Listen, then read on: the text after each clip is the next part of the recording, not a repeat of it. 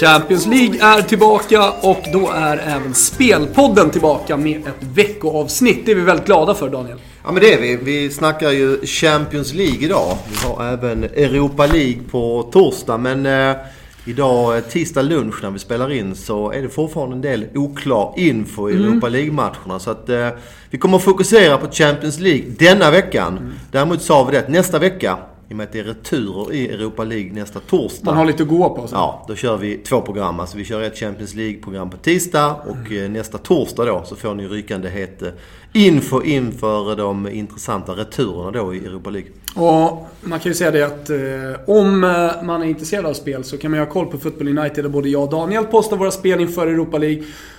Men för all del alla andra tipsters på Football United, och det kan vara intressant, flera av dem som går bra, och det där kommer en del liksom sceninfo, startelvor, många som spelar på inför sista timmen. Absolut, kan ju även säga om Football United att det är väl en av få sajter som faktiskt har spel på riktigt. Du måste lägga spel med minst 100 euro för att spelet ska registreras, så det går inte bara att säga att det finns ett pris som kanske redan har droppat eller försvunnit, utan det är riktiga priser som måste spelas för att spelet ska kunna publiceras. Så att Football United är en bra tjänst för de som vill hålla koll på fotbollsinformation och fotbollsspel.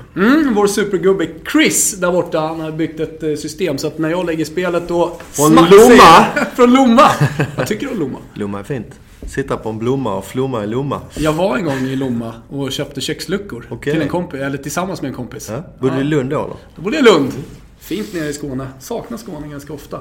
Men du, nu är det Champions League och det är PSG-Chelsea ikväll. Var ser du den matchen? Det vet jag ju, men jag tar upp det i alla fall. Det är så att vi jobbar ju för en konkurrent idag, säger jag. Ja. Du jobbar med Expressen Live och jag sitter med i studion på Aftonbladet Live. Ja. Så att vi kommer båda se matchen i en tv-studio fast olika. Ja, så är det. Vi kastar oss direkt på då. PSG mot Chelsea, vad har vi för förutsättningar då? Ser väl rätt så bra ut i Paris, frånsett att Aurier strular till det här nu med sitt periskop-uttalande som alla säkert känner till. Det blir ju Van der Fiel som kliver in där på högerbacken, inget större avbryt tycker jag. Han spelade ju stora delar inför, eller vad säger jag, under hösten. Ja, de har lite olika kvaliteter, men inget större avbräck, absolut inte. Nej. Frågetecknet är väl Verratti, som det nu faktiskt låter positivt på de rapporter vi har fått. Och han står uppställd i startuppställningen, Verratti, och skulle vara jätteviktigt för PSG. Det är ju deras playmaker, passningsskickligaste spelaren som de behöver. Så att det ser bra ut med Verratti. Ska även skjuta in där kort att det kan bli Marquinhos på högerbacken. Om man vill safea lite grann, så kan det vara så att man spelar Marquinhos på den kanten mot Hazard. Ja. Lite sämre offensivt Marquinhos, men bättre defensivt. Han är ju egentligen mittback. Silva och Luis är ju han är ju en väldigt Thiago Silva-typ som mittback, eller hur? Marquinhos, ganska rörlig och bra med bollen och så. Precis, han testade som högerback ett par gånger i fjol och gjorde med nära. Så det kan vara att de väljer en defensiv. Klassisk italienska övning annars som man sysslade med på 80-talet. Det händer att man gör det nu för tiden också. Flytta ut mittback på ytterbackspositionen. Ja, men exakt. Ja, det ser bra ut. De ser mer rörligare ut i år. De spelar med Lucas och Di Maria på varsin kant. Man gillar ju det med Lucas och Di Maria. Cavani och Zlatan som ska stångas om den här målen. Passar de varandra, passar de inte varandra, och så gör de det någon gång. Ja, då blir det stora rubriker nästan kring det. Här har man 2 spelare som verkligen spelar för Zlatan. Det blir ett homogent anfall på något sätt. De kompletterar varandra bra med sina färdigheter. Absolut. Och även då är det intressant om man tänker att Di Maria utgår från högerkanten. Och där kommer ju troligtvis Chelsea att spela på deras vänsterkant då, i Chelsea spela med Baba Rahman. I och med att Terry då fick lämna återbud igår. Så Chelseas backlinje blir ju Aspilicueta får ju byta kant vid högerback, Ivanovic, Cahill i mitten och så då Baba Rahman till vänster. Han hade ju lite defensiva bekymmer under Mourinho. Spelade ett par matcher direkt när han värvades från Tyskland där, men Mourinho gillade ju inte hans positionsspel eller försvarsegenskaper, så att han har ju inte spelat mycket på slutet. Så ett litet frågetecken där med Baba Rahman som möter Di Maria på den kanten. Du, det är tankat PSG som kommer till det här mötet. Han lämnade till och med stora stjärnorna utanför truppen senast i helgen. Ja, så är det ju. Leder ligan med över 20 poäng. Det var en rejäl tankning mot Lille som du säger. De är typ 3 veckor ifrån att matematiskt, om allting går deras väg sådär, vara klara ligamästare. Ja, det är nästan löjligt så överlägsande med. Ja. Så att, ska även säga att Matic är avstängt i den här matchen på grund av gula kort. Så att, det är fördel PSG både när det gäller uppladdningen och även skador och avstängningar. Så att, jag kommer att lägga ett spel här och jag gör faktiskt det på över 2 matcher. Jag sprider ut, eller minskar risken lite grann tycker jag när jag får spela på att de går vidare till nästa omgång istället för att det är dags för PSG. Vinner matchen idag. Ja. Så PSG att gå vidare till 1,62 tycker jag är ett bra spel. Jag tycker att de ser så pass mycket bättre ut än Chelsea. Så att, meddelandet där från vår samarbetspartner Unibet, det är ju att man kan få en oddsboost. Det är såklart begränsad peng man kan spela för. Men oddsboosten är i alla fall PSG att gå vidare till oddset 2,10. 2,10, jag tror det är max 200 kronor så att begränsad insats. Men 2,10 att gå vidare är ju ett fantastiskt högt odds såklart. Vill man lira en 200 som alltså inte har Unibet, då är det just nu ingen insättningsavgift så man kan signa upp ett konto och lira. Insättningsavgiften på Unibet togs bort här i veckan om jag förstod det rätt. Så att det kostar 0 kronor att sätta in pengar och det är ju naturligtvis bra. Så är det. Vi bara tittar snabbt på Benfica. Daniel, eller snabbt. Vi ska såklart stanna till vid den matchen. Det är ju ett ganska prekärt försvarsläge i Benfica. Det är ju så att man har Luisao skadad och haft honom skadad en tid. Han är ju den stora ledaren i backlinjen och han är ju såklart superviktig. Då har man haft då Lisandro Lopez, han var ju på väg bort faktiskt i januari. Och här kommer det Daniel, till mitt Fiorentina, så har vi nämnt det också. Det var i stort sett klart men så skadade sig Luisao så han blev kvar. Men Lisandro Lopez inte fit. Gårdagens träning sa att det blir ingen startspel för honom. Och vem kommer in då? Jo, Victor Lindelöf Nilsson, vår svenska U21-hjälte. Som har haft ganska tufft att få speltid. Han är ju ung och framtiden för sig. Benfica gör som många sydeuropeiska lag gör. Tar det lugnt med sina unga talanger. Man vill inte bränna dem. Men nu kommer han alltså direkt in i den här heta åttondelsfinalen i Champions League. Vem hade kunnat trott det för ett par månader sedan? Tillsammans med Jardel då i backlinjen. Möter ett Zenit som, vad kan vi säga om dem? Jo, skadefria i stort sett. Inga större problem. Man har dock haft uppehåll här nu sen i december. Ryska ligan har ju gått i ide i och med att den sibiriska vintern kom in. Så det är svårt att liksom veta exakt i vilken matchform de kommer i här. Dock så har det varit ett uttalat mål. Man har halkat efter lite i ligan den här säsongen och man vill verkligen satsa på Champions League. Jag tycker man har sett också i gruppspelet. Det är ett bättre Zenit tycker jag ändå i Europa den här säsongen. Så att stort fokus inför den här matchen. Jag tror man har god chans att ta med sig en poäng i alla fall från det här mötet och har spelat kryss 2 plus 0,5 Asian Handicap Zenit som just nu står i 1,80 ungefär det jag spelade för. Men det har varit en rörelse på det här sättet. Berätta. Kom enormt mycket pengar på Benfica här under morgonen och förmiddagen. Jag såg till och med Benfica nere i, vad var det? 1,88, 1,89 blinkade till.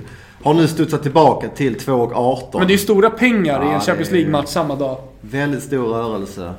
Det är alltså nästan 30 punkter som den först gick ner så att säga och sen har studsat tillbaka. Det är ju väldigt ovanligt. Ibland kan det vara stora rörelser men då brukar det stanna i den nivån så att säga. Ganska många K-pund som ska spelas för att göra de här rörelserna. Uppenbarligen har det varit någon eller några som har gillat Benfica under förmiddagen men pengarna har kommit på Zenit nu sista timmen så att ordningen är återställd. Samma priser nu som det var igår måndag då när du postade på Football United. Så. Exakt. Det om tisdag. Tar vi oss till onsdag. Då händer det grejer hörni. Då är det nämligen tävling igen. Då är det tävling igen. Ja. Då är det sista målskytt och rätt resultat i matchen Roma mot Real Madrid. Och så slänger ni in en matchminut där för sista målskytt också så att vi kan fördela. För det har faktiskt varit avgörande här nu i de 2 första deltävlingarna. Just vilken tid målet kommer i. Men det är en enkel tävling. Ni skickar ett mail till spelpodd med 2d@gmail.com med, som Daniel sa, resultat, sista målskytt och matchminut för sista mål i matchen. Roma, Real Madrid är det 2044. Då stänger vi spelet. Det var någon som kom in 13:03. Han var faktiskt nära på att vinna senast också. Man hade ju då blivit diskvalificerad. Det var ju alldeles för sent. Man kan inte spela live här. Det fina med det här då, det är ju såklart priset i potten. Och då sitter jag med Cavaliers hemsida framför mig. Det är alltså ett kostymmärke som inte är dåligt på något sätt. Tvärtom, det är också landslagets leverantör av kostymer. Men jag ser ju här då, det visste jag inte tidigare, Daniel. De har ju döpt då sina jackor, alltså kavajer och sina kostymer till vad då? Jo, fotbollsspelare. Ja, det är läckert. Jag såg också det här först idag. Men vi har ju alltså en jacket som kallas Amori. Vi har en Ambrosini. Ja. Vad har vi? Vi har en Grande Grosso. Balzaretti. Och såklart en Pirlo, dubbelknäppt. Ja. Ja, det är stort. Och här kommer man ju då kunna välja och vraka om man vinner den här tävlingen. Man kommer få en sån här kostym och då kan man välja. Så ni kan redan nu gå in på Cavalier, stavas Cavaliere. Och borde uttalas Cavaliere, har jag ju redan sagt till de ansvariga. Men hur som helst, Cavaliere.se, gå in och kolla där. Så kan ni sukta. Det handlar om man då vinner den här tävlingen så blir man en av 4 finalister. Den sista finalisten kommer vi ta ut i helgen. 2 är redan klara. I potten ligger också en lång lunch med dig och mig. Precis. Det om det. Ska vi prata lite om matchen också? Jag gillar de här kostymerna. Ja. Jag har siktat in mig på Jacket Amauri så länge. Ja. Roma kommer till mötet med Real Madrid i bra form. Vunnit 4 raka ligan. Visserligen så har motståndet varit lite annorlunda här. Nu är det Real Madrid som man ställs mot.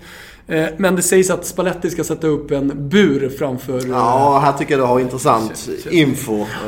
Den att ett Roma som har spelat väldigt offensivt, i stort sett 5 offensiva spelare, kommer nu att ändra laguppställningen totalt. Du kan väl berätta hur tidningarna i Italien får men Corriere dello Sport, Gazzetta dello Sport, alla är inne på det, även de lokala Roma 24 och så vidare sajterna. Snackar om en 3-backslinje med Manolas, De Rossi, Rudiger. Och sen så flyttar man ner då Florenzi, Digne på kanterna, så det blir som en 5-backslinje. Och så köttmur framför med Keita, Nainggolan, Pjanic där också som kan hålla i bollen. Dzeko ensam på topp, Salah i fri roll bakom. Säkert någon sorts 5-3-1-1 va? Ja. Salah lite fri roll kan jag tänka mig. Precis. Och Dzeko då som toppgubbe och lite bollstation. Men väldigt tight ser det ut. Och det gör ju att de tankarna vi hade på över här, de lägger vi ju i någon låda någonstans. Vi gör ju verkligen det. Vi vill inte spela över med den här line-upen. Nej. Trots att Real Madrid är ett väldigt offensivt balanserat lag, så kan det bli en matchbild här där Roma kryper hem och spelar defensivt. Och kom ihåg att Roma spelar ju 1-1 visserligen med en annan tränare, men med en liknande taktik. Hemma mot Barcelona i gruppen. Och det var en väldigt tight match där Barcelona hade svårt att komma igenom. Så att det kan nog bli ett backande Roma och ett bollförande Real och kanske lite målsnålt då som vi tror. Jag var inne och läste de spanska tidningarna här i morse också. De hade pressat Luciano Spalletti på presskonferensen, eller inför presskonferensen här. Hur tänker han kring taktiken och så vidare. Varpå han säger: jag har ringt till den som jag liksom litar mest på, som är min stora förebild i tränaryrket, nämligen Carlo Ancelotti. Jag tror det var Lasse Lagerbäck. Det hade kanske varit det bästa. Så han säger att han har fått mycket god information. Zinedine Zidane har ju varit andra tränare bredvid Carlo Ancelotti tidigare liksom i Real Madrid. Vi får väl se om det har hjälpt, om det har hjälpt någonting. Men annars är Bale och Pepe avstängd i Real. Det är väl den infon som finns. Väntad uppställning säkert. Den andra matchen ska vi vara ganska kortfattade. Gent har vi inte sett speciellt mycket. Vi gick vidare från en småtunn grupp. Inga skador, inga avstängda. Nej, både Lyon och Valencia floppade ju i den gruppen. Wolfsburg saknar ju Bas Dorsten tidigare, långtidsskada. Sålde ju De Bruyne som folk vet här i fjol höstas. Så att de har ju tappat mycket power framåt och har ju även skada på Naldo. Avstängningen. Precis. Bäst i mittbacken avstängd. Så att, ja, det är inte samma Wolfsburg som vi såg i fjol. De är knappa favoriter ser jag nu mot Gent, men det har kommit pengar på Gent här senaste dagarna, så att det skulle inte bli förvånande om den matchen slutar med jämna priser eller till och med Gent-favorit med tanke på avbräcken i Wolfsburg. Om man nu skulle vara sugen på att spela Gent kanske man då enligt den analysen ska vänta lite.